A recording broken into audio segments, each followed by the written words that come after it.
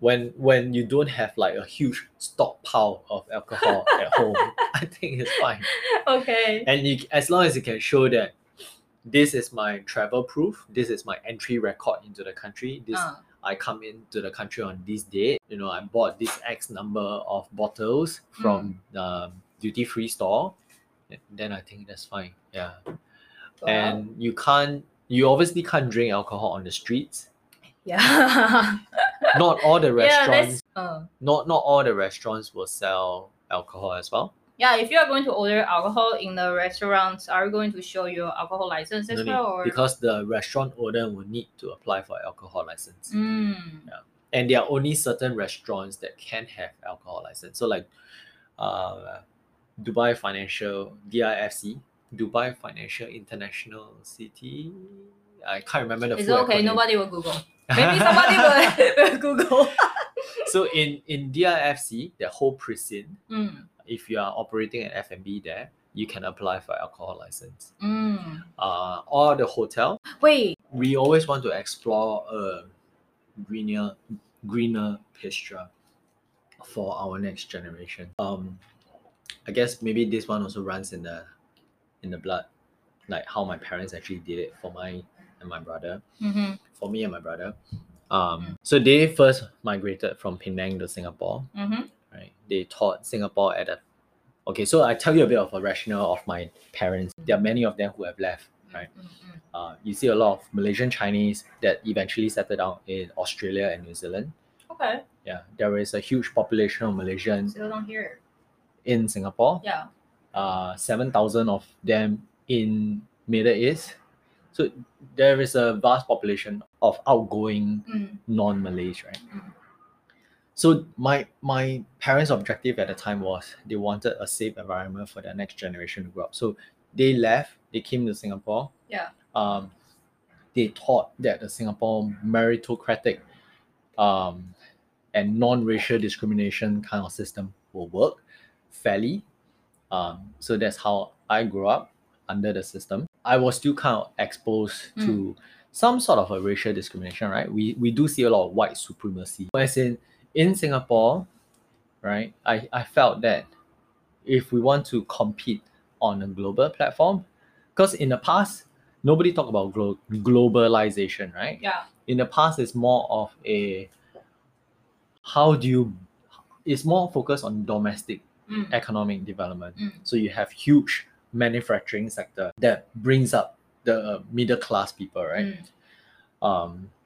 Eventually, I think Singapore have moved away from the manufacturing sector into service industry, and we had a lot of foreign direct investment into Singapore as well. A lot of MNC established their base in Singapore.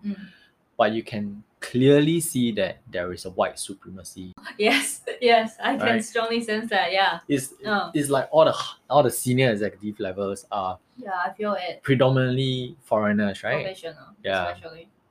And I thought, how do I level this playing field for my next generation? I'm not going to change my skin color. Yeah. And I can't change my skin color. So how do I change the fact of leveling this playing field? It's not that we are incapable. It's not that we don't have the technical skill sets or the way that we present ourselves, right?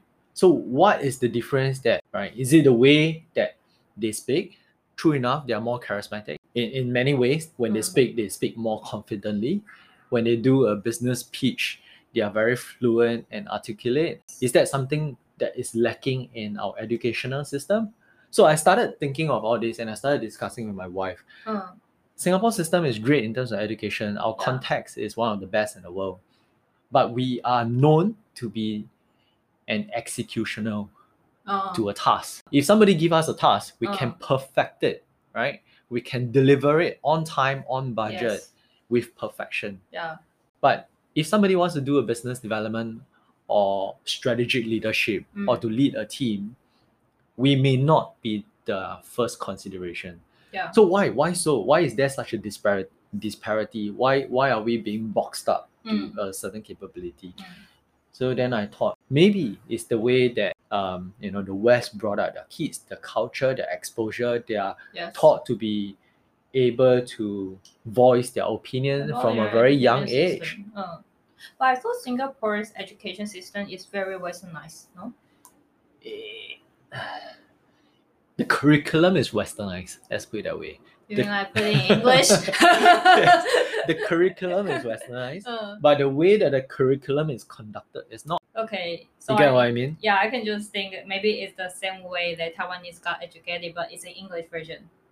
Yeah, it's like you have a teacher to a class of 1:40, for example. Yes, yes. When it's 1:40, how do you expect the 40 student to be vocal in the classroom? It will be very chaotic, right? Yeah. So that's one.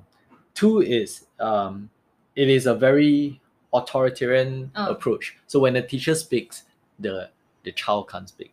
If the child wants to speak, then you have to wait for your turn, right? Yes. Whereas in a Western country, maybe slightly different because their classroom sizes is smaller. They focus a lot on more free play and expression of their opinion, and creativity as well, which we don't really emphasize so much about creativity.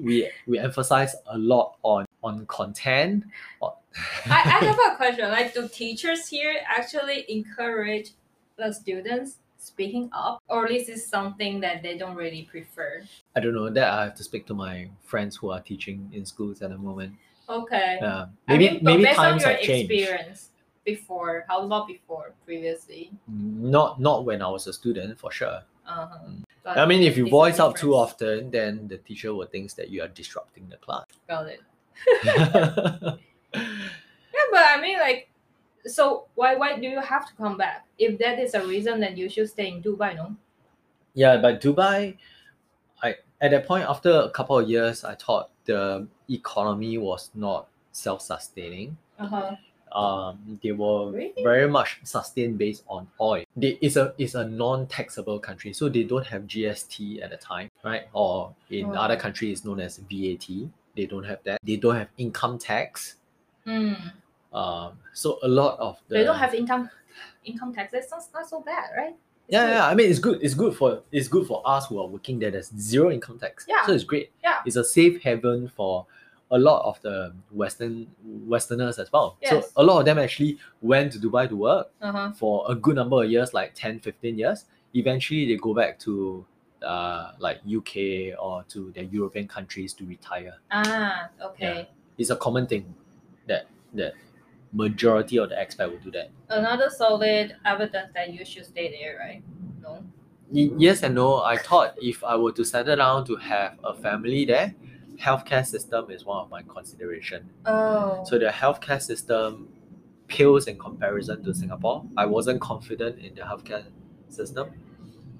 Their education system, there were a lot of international schools. It's a very transient place because there's a lot of expats coming in and out every couple of years, right? Even the teachers who are teaching in international schools are expat. And there is a high rotational basis, right? So one batch of teachers will come in, the other batch. So then you are worried about the attitude, the culture, the sense of identity that your next generation will have. So I thought, maybe Dubai is too transient as a place. It's good to work to gain exposure, but it's not a good place to settle down for a family. Got it. Because even for kids, a lot of my friends whom I saw, they have kids growing up to maybe about 16, 17 years old. They finish their formative education in Dubai. Then they will go back to your home country to do their universities. Okay. They will definitely leave Dubai for universities. Or some of them leave even earlier to do their A-levels. Why? Why didn't they stay there for their university? Why? Quality, probably. And the choices of the universities that you can go to. There are a lot lesser university choices. I see. But I think it also depends on their nationality, right? If they are Australian, then for sure they can just go back. Correct. So cost is also another consideration. So then I left. The market rate actually is quite high in a sense. The market rate in Dubai. In terms of salary or in terms of? In terms of price on the streets, like food or.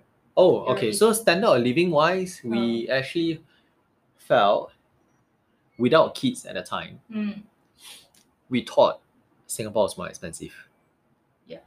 Yeah, in terms of accommodation, For car, you guys as well, food. but you are like citizen, so you No, actually it's don't more have- expensive. When I came back, I actually felt everything here is more expensive than in Dubai. Oh. Yeah.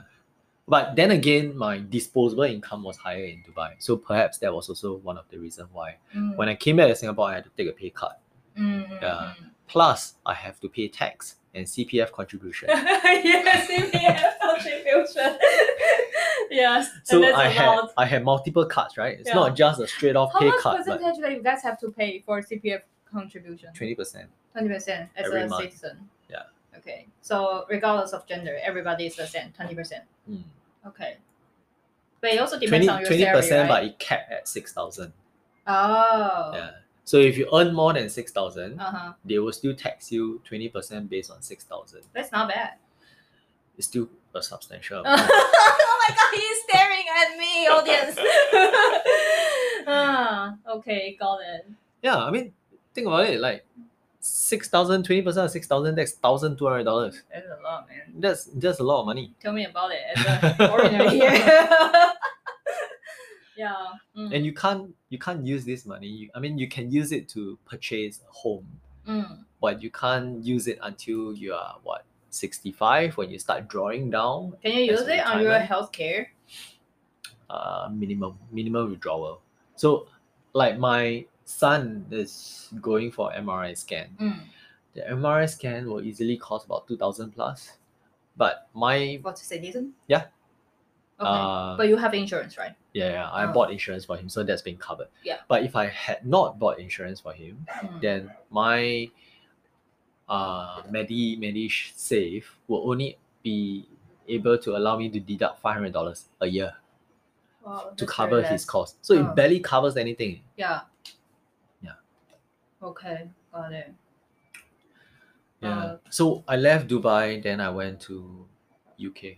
Yeah, thinking that at that point in time, UK had Brexit, right? It's going to level the playing field for a non-EU citizen to be going. Yeah, so I left Dubai because I thought Dubai's economy was artificially inflated. And it wasn't very sustainable. And I saw there was a decline, in fact. And I had a good 3 years of experience in Dubai already. So I thought, what's next?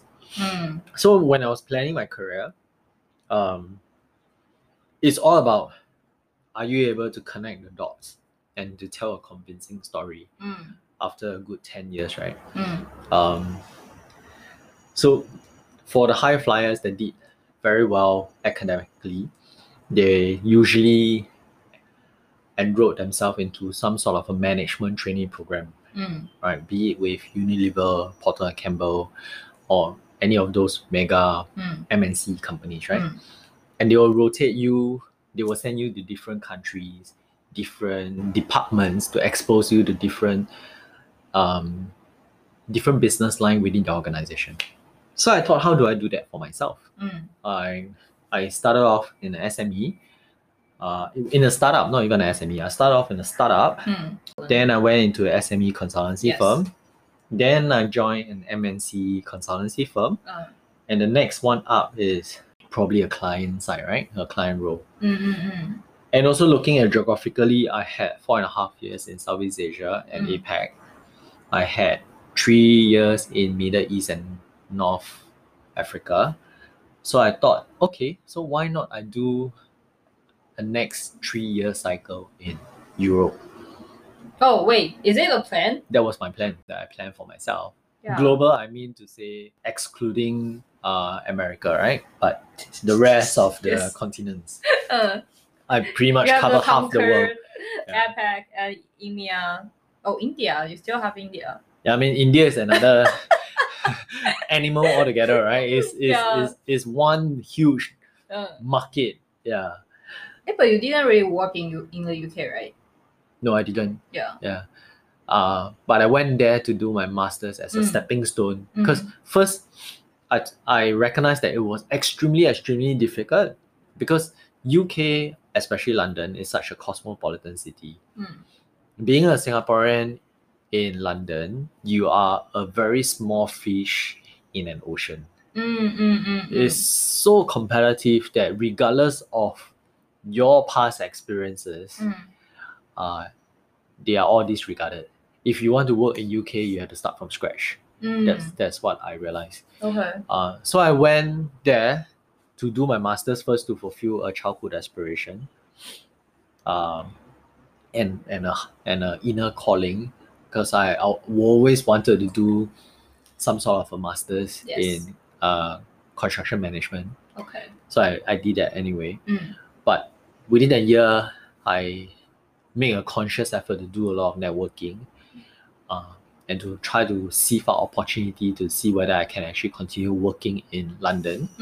But that's when I realized that it's so competitive that everybody disregard your past experiences, that you have to start from scratch one way or another. And I wasn't ready to take that plunge. I had already took a plunge of doing 1 year of a gap year, right? So thinking of the opportunity cost, which is my salary forgone for 1 year, plus all the expenses that I pay 1 year for accommodation, for school fees, and living expenses. Yes. I cannot take another 75% pay cut of my last drawn salary if I were to do just to stay in London, to take up a junior position in London, start all over again, a 75% pay cut, not considering the amount of tax that I need to pay. It will completely derail my entire family planning. Yeah. Because at a point, I had already married to my wife for 3 years. Wow. Right, so we married. How old did you get married? So we were separated for a year. When I first went to Dubai, we were not married yet. Yeah. Right, so I went to Dubai. She was in Singapore. Yes. Then I settled down in Dubai. I told her, say, look, I think my career is stable in Dubai. I need another couple of more years to see how it will flourish and to see the result. Yeah. She moved over. Yes. So we got married and then she moved over. Okay. We stayed in Dubai together for 2 years. How old were you I was back then? I was 31 when I got married. Okay. Yeah. Yeah. I But you guys think are so, in the yeah. same age, right? No, she's 5 years younger than me. Oh, she's younger. Okay. Oh, okay, not bad, man. So when I went to London, she stayed in Dubai. So she was working in Dubai already. Then I went to London.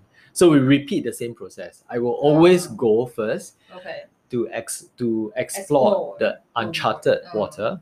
And then she follow you. And then once I settle down, then she will follow me. Yeah. Yeah. But obviously the second attempt didn't work out in UK. So then we decided, okay, what's next? Will Dubai be the place? Then we realized, no, Dubai probably not. Yeah. So we said, okay, let's come back to Singapore then. Anyway, at the time we had already bought a house.